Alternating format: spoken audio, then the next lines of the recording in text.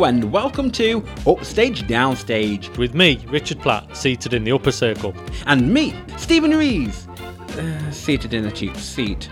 This is the Theatre Podcast, where we discuss productions we've seen, things we've liked and may not have liked, giving our complete unprofessional and non-biased opinions. So grab a brew, take a seat and let's raise that curtain.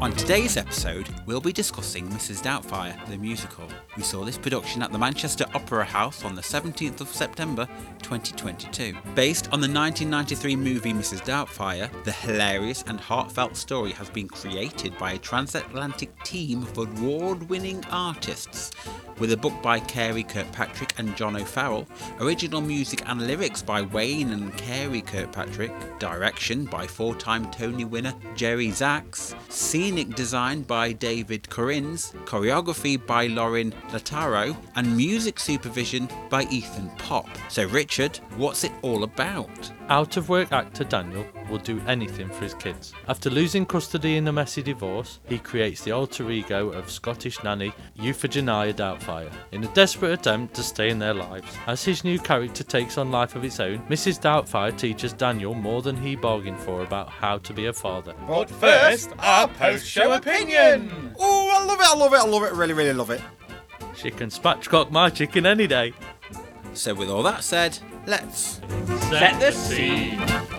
Okay, so to set the scene, we started with a wonderful curtain. Well, it wasn't a curtain, it was just the Mrs. Just a Doubtfire. tab. Yeah, Mrs. Doubtfire logo. Yep. And then it started, it raised, and then we just had Daniel Hillard basically in a sound booth with a microphone doing the characters for the animation and adverts and stuff. And then Richard, we went to the set of the actual house. Yes. Would you like to describe the rest of that? Yeah, so the set of the house came forward from the back, so it was on a track, so it came towards you on stage, so it was really good in the way that they'd done that. It was done in such a way that they could expand the space and drop it back if needed for some of the performances. And they also dropped in from above some of the architraves and some of the sort of splits in the house that helped give you that sense that you were in the house. It was very much an open plan interpretation of what you'd see in Mrs. Doubtfire, the film. In an American house. So it was... Is it was based really in good. Seattle, wasn't it? Sorry? Based in Seattle, wasn't it? Yeah, it was. It was your typical layout of an American house, and Open it felt very similar to what you'd expect for Mrs. Doubtfire, but slightly updated. That's basically the set, and it then cut away to another set, didn't it?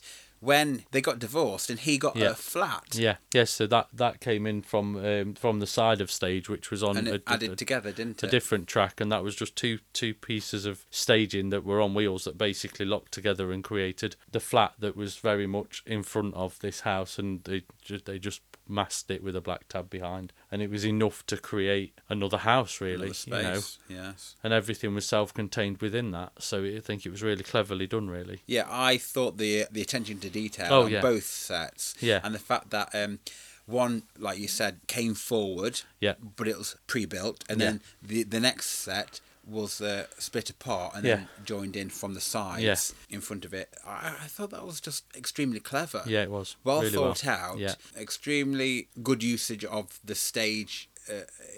I mean, if you were to tour this, which they hopefully will do next year or when they can get space, it's a clever way of having two big stages. Well, it's hard to do it's almost hard to do a quick set change, but it feels right, and it feels in place, and it still feels structurally strong as a flat. Yeah, it didn't feel like it was any less of a set when they made that flat up. Because I mean, you could go to town on the set and have it just a static set and just be the only one there. But the fact this very much reminded me of the clothes they stood up in the fact, like in the sense that it was a set piece of a room that was smaller than the actual stage, but it had several different layers to it. Yeah, so this had a different layer, basically being the other set that came in from the sides. Yeah, and this is very similar to how Mary Poppins the musical works. Okay. Because in Mary Poppins, the original set, not the new set, but the original set was 2-story house with the children's bedrooms on the roof on a separate pulley system. That when the actual house came forward, everything was built in front of you, so you had the 2-story house with then a 3-story house including the sort of roofed bedrooms. And when it was time to see the scenes in the bedrooms, the house disappeared into the back of the stage and the bedrooms came down to floor level, and it just opened and the roof opened up. So it was very similar to that style that I find really good, because it feels imposing, but it means it's right, because it feels like you're in those buildings and you feel like you've gone into that, almost like you've looked through a camera and it's come closer towards you. It's got that feeling to it. It's a bit like a lens effect almost. And also with the staging of this one, not only did it have the two houses, but it also had the hairdressers. Yes. Was it the hairdressers? The model? Yeah. The hairdressers, sort of stylists. Yeah. It was, So it was like a whole tab came down from the back that covered the house and brought it out a little bit more. But all those boxes of wigs and stuff right at the very back, they're all like lit up with different colours, and then they started going like different patterns and colours and shades and stuff for the particular musical number, which made it stand out a little bit more for that set. And I think it's almost one thing to say is any piece of set that was on stage was used and lit up accordingly, or it had a purpose. It didn't feel throwaway. Every set and scene change was worth it. You know, they didn't do it for no reason, or you know. And when you saw the flat get done up in the second half, because he'd bettered his life, Daniel had, it was the same set, but they'd made it look pristine, and they've gone from it being rough and round the edges and everything to a really nice high end flat. It was the same design. It was just, it makes me wonder if they had two versions, so they didn't have to changing them. Well, I was wondering whether, whilst each half was on each side of the set, whether they had a team of people just, whilst they weren't being used, changing it quickly. Yeah, exactly. Instead of it being two sets. But I mean, like I thought with clothes they stood up exactly. in, it could have had a frontage. Yeah, exactly. Put on or something different. Yeah, but it was cleverly done where it still felt like the same room. It still felt like the same flat. And But to be fair, if you've got a team of people changing it so it's gone from a rugged flat on either side to doing it up, wouldn't it be cheaper to actually have a second set? Be easier to just have two. Instead of just constantly changing it. Because then when it comes to touring, you're just touring two sets, and it's easier to... Then it probably just did that instead of getting people doing it, you're basically saving time by, because that would pay for itself in the long run if you've got two sectional sets. Yeah, and I'm sure in the main house, the kitchen counter moved back. It did. Well. The kitchen counter wasn't attached to the back. But it was on another runner. Yeah, it was on another runner, so they could expand it to. So when they pushed it away, it. right up to upstage left, upstage basically. Yeah. It just moved into, I suppose, just to create more space for when they did put the tab down for the other scenes, just clear it away. Yeah, and not just that. When they did those scenes in the kitchen where they were doing and dancing around they were dancing around it. And they needed space, and they just moved it at that point just to bring it forward to give that space. Now let's talk about the directing. What did you think of it? What did you make of it? I thought it was wonderful, and from start to finish. I know this is transferred from Broadway to here, but and I know it actually got mixed reviews in Broadway. So whatever they've done when they brought it over here, they've tightened it up. They've made it an amazing performance and an amazing production now. And Manchester is the sort of trial ground now for musicals or new things before they actually transfer to London. So because there's quite a few that have come this way. Back to the Future came through Manchester, and Juliet did, and there's a few more coming up that are going to be trialled here first before they move to London. And you can see why, because it gives them the confidence to know that they can just hit it hard when it goes to London, to the West End. If they've done a month in here and they've got it to the stage it's at, it's so much easier to then deliver it down in London, and it's less risk. Yeah, because they'll have the newspaper critics, wouldn't they? Yes, people travel up to get the reviews, and they get but they can start the buzz happening before it even makes a commitment to being staged. But it's cheaper to stage it in Manchester than it is to stage it in London, so that's why they do it. And I can see why, because this was a phenomenal performance, and it was just great overall. Yeah, but the directing of the actual Yeah. musical numbers were just superb. Oh yeah, definitely. I think that to direct something, we've talked a lot recently about some translations from film to stage, and from a director's point of view, you've got to handle this one quite carefully because Mrs. Doubtfire is quite iconic in its And there's a lot entirety. of iconic scenes, which Yeah. it included every iconic scene. To be But to honest. direct them to mimic that, to give you Yeah. that's the hardest thing, and they nailed it. They worked so hard on it, you could tell. Yeah, definitely. You know, even the little Hoover scene where Yes. she's hoovering and she's pulling the Hoover back with the cord, and all that was in this. You know, all those things. Facing the cake. Yeah. Yep. Dropping the mask down the window, and Yeah, you know, and all all those. that. You know, it had all The table those scenes elements. in the restaurant. Yeah. Oh, that was another scene. Yeah. Staging thing that they must have had up somewhere up the rafters or Yeah. wings. Yeah, there was so much hidden away in this set that you didn't really realise. It was one of them where, because it started with just like a recording booth Yeah. and a man on stage, it was another one of them where we're just going to give you a tiny little sample. Well, you're having and then this and that's it. Here's another set. Yeah. Here's another set. Yeah. Here's two more sets. And they just constantly kept going. Yeah. The more the musical numbers grew, Yeah, exactly. the more the set sort of grew as well. Yeah, but And they it knew sort of when like- to strip went- it bare yeah. or when to do certain things to make it even better. I think that was I think they put it sort of mirrored the role of the farcical elements of this. Yeah. Of how more, one step forward, 3 steps back. Exactly. How do I keep getting so I can see my children? Yeah, And exactly. Because of going all through all these patterns and ridiculous sections and scenes where things just kept going wrong, it's like adding to the melting pot in terms of ridiculousness. Yeah, so definitely. the sets got more lavish and big, and the dance routines got bigger and Yeah. better and stuff, and until it got to the point when actually I just want, it's me. Yeah. I am Mrs. Doubtfire. Yeah, exactly. Then everything's sort of like stripped away from them onwards, because you were sort of getting to the resolution then. But I think as well, we've this is a musical adaptation of a film that wasn't a musical, and to get all those elements of the film in this, and then have Right, loads of musical numbers that are catchy. that are catchy and work and all make sense within the production. I was just bowled over by how much work's gone in to make this what it is, because it still feels like the film, but you feel like you're getting more. You're expanding that world. So those things that weren't in the film but could have been, because we didn't see some of the bits in the film that might have been recorded, and I felt like we were getting the extra director's cut in a way. Well, we were, because there was another scene where he was playing like a DJ, Yeah, exactly. and that wasn't in the film. No. But they made to use a modern sort of Because in the film it was dinosaurs. take on it. He was playing with dinosaurs well, on the yeah, but they set. got that reference in anyway. But Yeah. he sampled that on that particular TV show. Yeah. So he came in to take over, and that's how he ended up getting the job, because Yeah. he was DJing in a way, but using that characteristics of him being sort of ridiculous. Now, that wasn't in the film. No. Playing with dinosaurs got him the job. Yeah. And talking like that, but they used it in a different way. Yeah. That was musical. Yeah. So he sampled a couple of like lines and Yeah. I'm so confused But and all these that- kind of things. I'm sure most certain that was live sampling. Oh, it was. And- Everything and was that- live. That sampling isn't easy. No. Because you have to be Because he even made a talented mistake, because musician. he made to play something, it didn't play. But he got it out of the bag. Yeah. It was crazy, because it was like he knew how to get out of that, and that was the thing when you see a true talent of a performer. Because wow, they worked on so much that he could just do that, because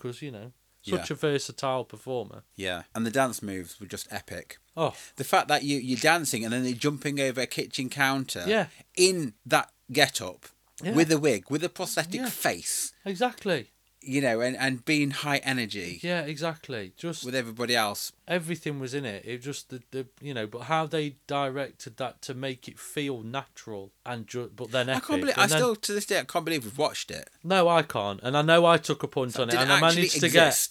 because I managed to get last minute tickets for this, Yeah. and it was a last minute like, shall we go? And I'm so glad I took Definitely, a punt on absolutely. it, because it's probably one of the best ones that I've seen, and just everything about the actual way it was put together. Because I suppose we could start talking about writing now, but Well, I was going to go on to that once you've finished Gabbing. Have you finished Gabbing? Yeah, finished Gabbing. Well, let's go on to the writing then. Shall we go on to the writing? We can't really go on to the writing as such, because I think we sort of have to, like we did with the Dreamgirls, move on to the book and the lyrics. Yeah, I agree. It's how you translate it to stage, isn't it? Because this was pretty much not necessarily scene for scene, but it was very closely following the film.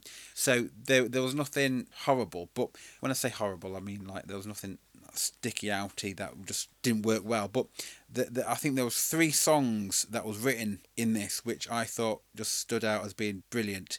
The first one was "Make Me a Woman." Yeah. Now that had a tremendous scene where it sort of got into a bit of a chorus of people she would try to emulate. It was brilliant, which was just like, that was above and beyond. But the whole what cast I were expected involved in that. It was just absolutely like, it was amazing. Everybody. Yeah, it sort of had a bit of a haunting sort of a melody to it. The build up to that though, because it was called "Make Me a Woman," I felt could have had maybe tweaking the lines or something so it felt a bit more right. Yeah. You know. Yeah, I know what you mean. It just felt a bit. But then once it got to the chorus and the gumph of it. Yeah, exactly. It was like, I'm here for this. Yeah. Those stuff. And then what the hell comes across as like an Avril Lavigne song. It's teenage angst. Brilliant. Like, the kids performed that spectacularly. Yeah. And they were really brilliant actors. I've said it before and I'm going to say it again. We're in the year of the child actor. They were phenomenal. Yeah. You know, because yes, they've got to work with different children, you know, for different nights and whatever. But those 2 kids performed amazingly, because obviously the older daughter was actually she's in her 20s, yeah. But they picked the right height for her, so she blended in quite nicely in that teenage angst, and her performance was great. She played that teenager very well. But also that song could have just been a throwaway song, which didn't have captured that essence of it. So to sort of pick up on like a typical Avril Lavigne song. Yeah. Of what the because like in a way, what the hell, that is what it is. In a way, in the film, all that is a little grumpy moment from the kids, and they storm off to bed or whatever. But that's just them being teenagers. But then they've turned it into a whole song number, and it makes total sense. But you know, that's where the brilliance of this. That one song just takes them from being background artists in a way to being involved. Yeah, massively involved in it. Yeah, and they didn't need to be because it's Mrs. Doubtfire, but because of the kids, it needed relevance, and that worked well. Exactly. And the third and final one, which I just loved, was the I don't know what it's called. It's spatchcock chicken one. Oh, Easy Peasy. When they're cooking. Yeah, it's got to be Easy Peasy. That came pretty. It's that one because that's when she starts cooking. Yeah, that was the one where she was dancing over the counter with the chicken and all the chefs coming out, and then they did a YouTube thing, and then Nigella Lawson popped up. That was it was one of them where it was funny, but then they added the extreme of Nigella Lawson being there, being the YouTube tutorial cook, and then in the middle of this crazy antics with all the chefs going in there preparing this spatchcock chicken with the particular butter, then they went to like an ad break. In like real time, where this person just came through the door and started like, what was it, flogging something or whatever. It was like so surreal. Typical ad break, you know. Yeah. But it's like, okay, waiting for it to skip. Yeah. But to actually include that, it just extended the song, extended the scene, and made it that bit really more did. special. Yeah, totally. So memorable. Totally. And it's moments like that which make you just smile because it's relatable. Oh, yeah. And even updating it. Yeah, because it was done in such a subtle but brilliant way, and I think that's it came in from left field, basically. Yeah, it did. Yeah, definitely. What? I mean, for me, one of my biggest things was you've been playing with fire. Yes. Because oh my god, that added to the build up of everything just going even more farcical and extreme, because this was a bare stage part of the set than the staging, and this was a moment on stage that was a complete empty stage, and it just went berserk. I felt like I was in some sort of twisted surrealist play that like shouldn't have worked but really did. It's like watching someone play a sweet guitar melody at the X Factor and singing really nicely, and then all of a sudden, like 30 seconds in, and then it just gets extreme. It's like, what the hell are we watching? This is amazing. Where's this come from? I know. And that's how it felt. Yeah, because what happened? Well, there was so many moments where we ended up with a stage full of Mrs. Doubtfires. And where did they all come from? And there was just like he was having this mad dream. Yeah. And like it just came out, just went in some surreal direction that you just thought, this is his madness and his brain thinking about all the things he's putting himself through and being How can I get out reminded of of this? all these people and how am I going to get out of this? Because then you go into... Because basically, she's taken over his life Yeah, now she because has. he has to be her. Yeah, to actually see his children and to function normally in the family unit, Yeah. to actually be there. And then it goes to this, I think you're going to go to, Yeah. the flamenco singing song, which just- I wasn't expecting that either, but... Flamenco singing. Flamingo, what did I say? Flamingo. Flamingo. Well, it might have been a flamingo, but it was a flamenco. Well, this was into the scene where this is the scene that we see on the TV in the film where you are. He's talking to the producer talking of to the the TV producer show, of the TV as well as show. the family. And then the family, but then he's having to get out of Mrs. Doubtfire, getting back into being in a suit and having a meeting, and it's all that confusion Yeah. before it, and then he gets drunk, where he ends up giving away his identity. Yeah. So you've gone from one scene that's crazy mad and his head spinning all over the place Yeah. to this scene, and it works so well for so many reasons. And then that was another set that came out of nowhere. Yeah. We didn't even know that. I thought exactly, this that is wasn't another going to be one. in there. Well, this is what I'm talking about. Like, this is the climax where we've had all those Mrs. Doubtfires, Yeah. and then we've got an extra scene coming Yeah. in with the craziness. This is where everything's built up. Yeah. Everything rests on this scene, Yeah. where everything is just tied up in such a bunch that everything just suddenly... This is where it all goes wrong. It all gets unravelled. Everything that's been chucked up in the air is all coming back down Yeah, again exactly. now. And it was done in such bloody amazing way. It was just great. And she, I can't remember who did it now, but she was amazing. Her The singing and flamenco dancing. singer was, yeah, She was great. really was. Oh, there you go. Lisa Was it Lisa? Matheson. That's her. Yeah, Lisa Matheson was amazing. Honestly, just such a captivating, and to go. And I think as well, one thing I'd say in this scene was that Daniel got in and out of Mrs. Doubtfire in lightning speed. Yes. You know, they managed to create that. And on stage, this is not easy. No. There's no stop-start recording. There's no end one scene, move on to the next. This is all being done in front of you. And they even showed you him getting into Mrs. Doubtfire drag in front of, like, behind a gauze that you could just see through. So you could see him with the stylist, with his, like, brother. Yeah, and they're his, the ones that made his him a woman. brother stylist, Yeah. just helping him get into a woman again. And it was phenomenal because it was just like, almost like the minute he walked around the back, he changed, you know. There's another scene we've completely missed, which was amazing as well, which is adding up to this. Yeah. The gym scene. There was a set of the whole I gym. know. I was gonna, I mean, to be honest, With all that the was a weights scene in it, that. and all the ensemble came in as like gym people. Well, what happened before that, prior to that scene, this was a scene that was added to the production, which isn't in the film. It's a scene where Mrs. Doubtfire becomes a model for his ex-wife that she doesn't know is. She's doing these body. She's doing these body contouring leotards, and fitness stuff. leotards and things like that, and she wanted somebody to model. So Mrs. Doubtfire does a whole modelling scene and things like that, and it's hilarious. It really is hilarious. Yeah. And then ends in a gym with her boyfriend, her ex-wife's boyfriend, and it's brilliant because it comes out of nowhere. It's another scene that comes out of nowhere, and it's like it's another set. Yeah. You know, this is a production where they've thrown everything at it, but they've pulled it off in such a good way. Everything it just goes from one scene to the next, winding up comedy. The not even and nothing was not thrown really away. suspense or tension. It's just winding everything up Yeah. in such a way that it's just a brilliant musical. Really is. Yeah, definitely. Now then, do you know what we're here for? We're Here for the drama. now. Are you going to do any shout-outs? I'd firstly like to shout out to the whole cast because not one of them let the performance down. No. Everybody committed to this, and they needed to. It was such a strong performance. Even High from, energy. Yeah, because for me, even from the element of Mr. Jolly, Ian Talbot, didn't have a long big scenes in the production, but when he was on stage, he did everything that he needed to do, and he understood his part. And I thought it just, and some people you didn't even see them till further down the production. So, but I just personally, I think Gabriel Vick was Gabriel just Vick, outstanding. I mean, to do all those voices, to do the DJing, to have all that energy, to do everything like that in prosthetics as well, with the wig and under those, really hot lights and stuff. Definitely. Know all those dance routines, juggling, jumping, hoovering. But it was all effortless. And I bet it wasn't. It looked effortless. Well, he made it look effortless. However, it was very evident that the latex parts of Mrs. Doubtfire's features were making him sweat.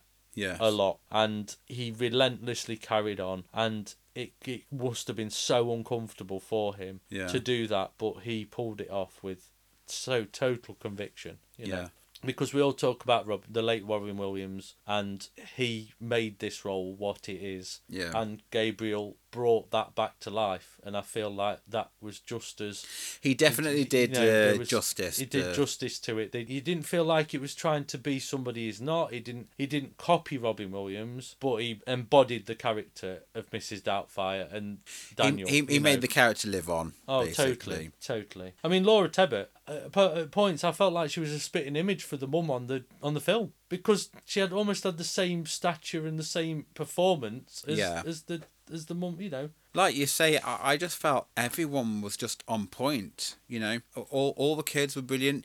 The ensemble, everyone, you know. I have to give a shout out simply to, you know, Gabriel, because he had the lead role and the important role and carried the whole narrative basically through. But there wasn't any weak link here. No, not at all whatsoever. And all the cast and the ensemble, they had more to do than you realise. What I mean, you know, some of the scenes where we're talking of these people dressing up as different characters, some of those quick changes, we're not just talking about Mrs. Doubtfire, some of the ensemble were backstage literally changing in seconds to come back out and do something else or another character. You know, it's like that scene where they're making Mrs. Doubtfire and they're bringing all these other characters out. They were on stage seconds ago as something else, and it's like you literally you were in awe of how fast they were all. Well, they all got to do something. They all got to play Mrs. Doubtfire at the end of the day. Exactly. And you know, but I don't think they just didn't. None of them stopped. To be fair, it was they must be physically exhausted, but in such happiness at the end of this production.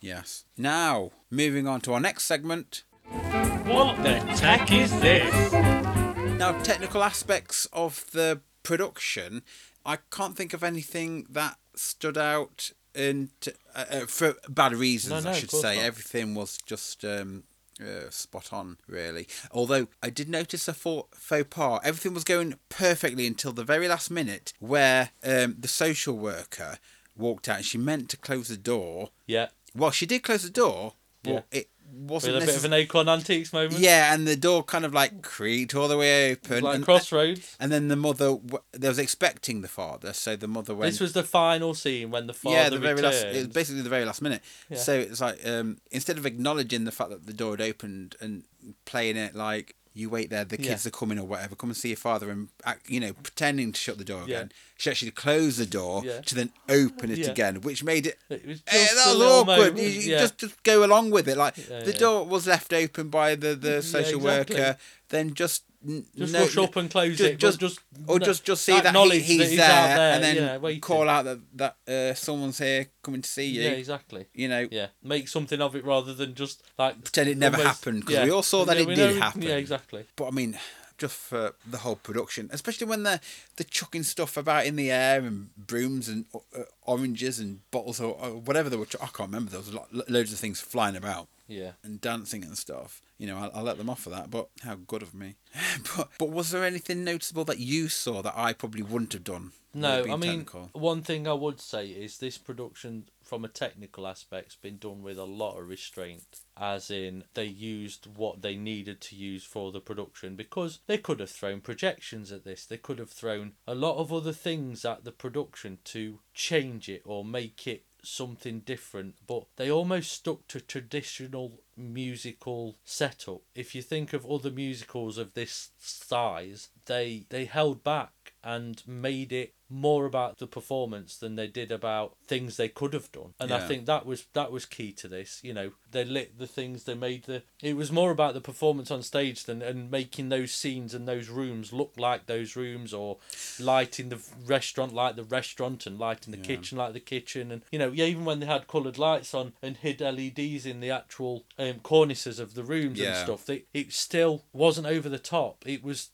subtle, but it changed the whole feel of the performance just by subtly changing colours and this, that and the other. So I think it's really important that that's the excellence of this. Oh, and another thing, the very ending, it ends on another set. Yes. Another set, the television set, Yeah. with the when she's doing the actual You don't even playgroup thing. expect. I forgot that again. So that's another set that they've got Yeah. within their Toolbox. up their sleeves. But Yeah. then that links nicely to how the film finishes. Yes, it does. And the way that ties up nicely with Mrs. Doubtfire on telly helping families across the country, and and I think that was a very they managed to get that into this production as well, all those tender moments, because it went from crazy, funny, all singing or dancing to really calm, loving moments, and I think they just got the emotion right of this as well. And I do like the fact that this production stays true to the fact that the mum and dad didn't get back together, and the fact that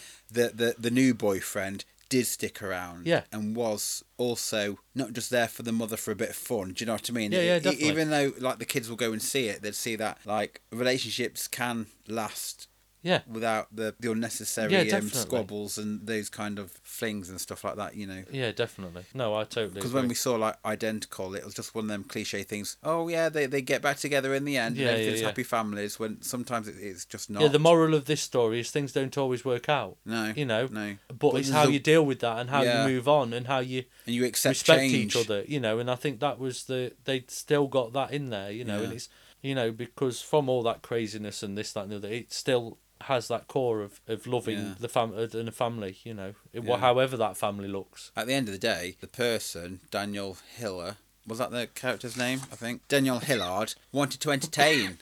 Yeah. And his journey, there we go. Yeah. Ended up being a kid's entertainer. Yeah, which he was And destined he for still a long got time, to but he just see his kids and be that kind of a person without having to be that the husband and the worker that the mother or whatever wanted him to be. Totally. Because he was never going to fit that box that she thought he would be. No, exactly. Now, rewind time. Yeah. No, rewind review. So, which bit of this musical would you like to review again? I would say it's got to be You've Been Playing with Fire, because like, oh my god, yes, it came out of nowhere and I was like, I need to see that again. The thing is, and the whole production, although I like that, I think out of context you wouldn't have that build up if you just saw it there. No. So for me, I think it have to be the spatchcock chicken one. Yeah, definitely. Because even out of context, just trying to cook a meal and wondering what the heck a spatchcock chicken is. I know. How that just then developed, that was just hilarious. Well, but there's so many. I know, but it's made me a woman. I want to see that again. I want to see the whole show again. So, Stephen, would you see this again? I've seen it once, and I'm definitely going to see it again. Yeah. This is like the Book of Mormon for me now. Yeah, I know. It's at that level. Yeah. Some of the songs maybe could do with tweaking to be a bit more catchier and unique, I think, maybe. But then when Not you've all of seen, them. for me, with a musical like this, when you go and see it again, sometimes that goes out of your mind. You just think, oh yeah, no, this is right for maybe. It's difficult. I know that with new musicals, when you've seen them once, when you've seen them again, they start sitting in, and you just, that's it. Yeah. So, scores on the doors then, please, Richard, for Mrs. Doubtfire the musical, with 10 being Julia Childs, Margaret Thatcher, and a little bit of Oscar Wilde, and 1 being as exciting as a spatchcock chicken YouTube tutorial. What are you going to give it? 10 out of 10. And I'm going to give it a 10 out of 10 as well. Oh, you're just copying me, aren't you, really? In it though. So, what sound effect will you be choosing from the following? A complete train wreck? Tumbleweed, an audible shrug of the shoulders, a slow clap, a pleasant applause, or a standing ovation. What will it be? I'd give it a standing ovation, and if I could, a fanfare. Ooh! Because for me, it deserves all the bells and whistles it can get, this one. I would give this a standing ovation, if not a Mexican wave. How's that? How's that for your fanfare? So there we are. That's our discussion of Mrs. Doubtfire the musical. We hope you found it insightful. If not, entertaining. Coming up over the next few episodes, we will be discussing the Book of Mormon, Jekyll and Hyde, and Accidental Death of an Anarchist. That's it for this week, folks. If you'd like to drop us a message, please email us at upstagedowstagepod@gmail.com. Remember, you can always join in the chat to share with us your views on a production. Also, make sure to like and subscribe to our channel so you get every episode the second it's released. And we hope you join us again for another instalment of Upstage Downstage.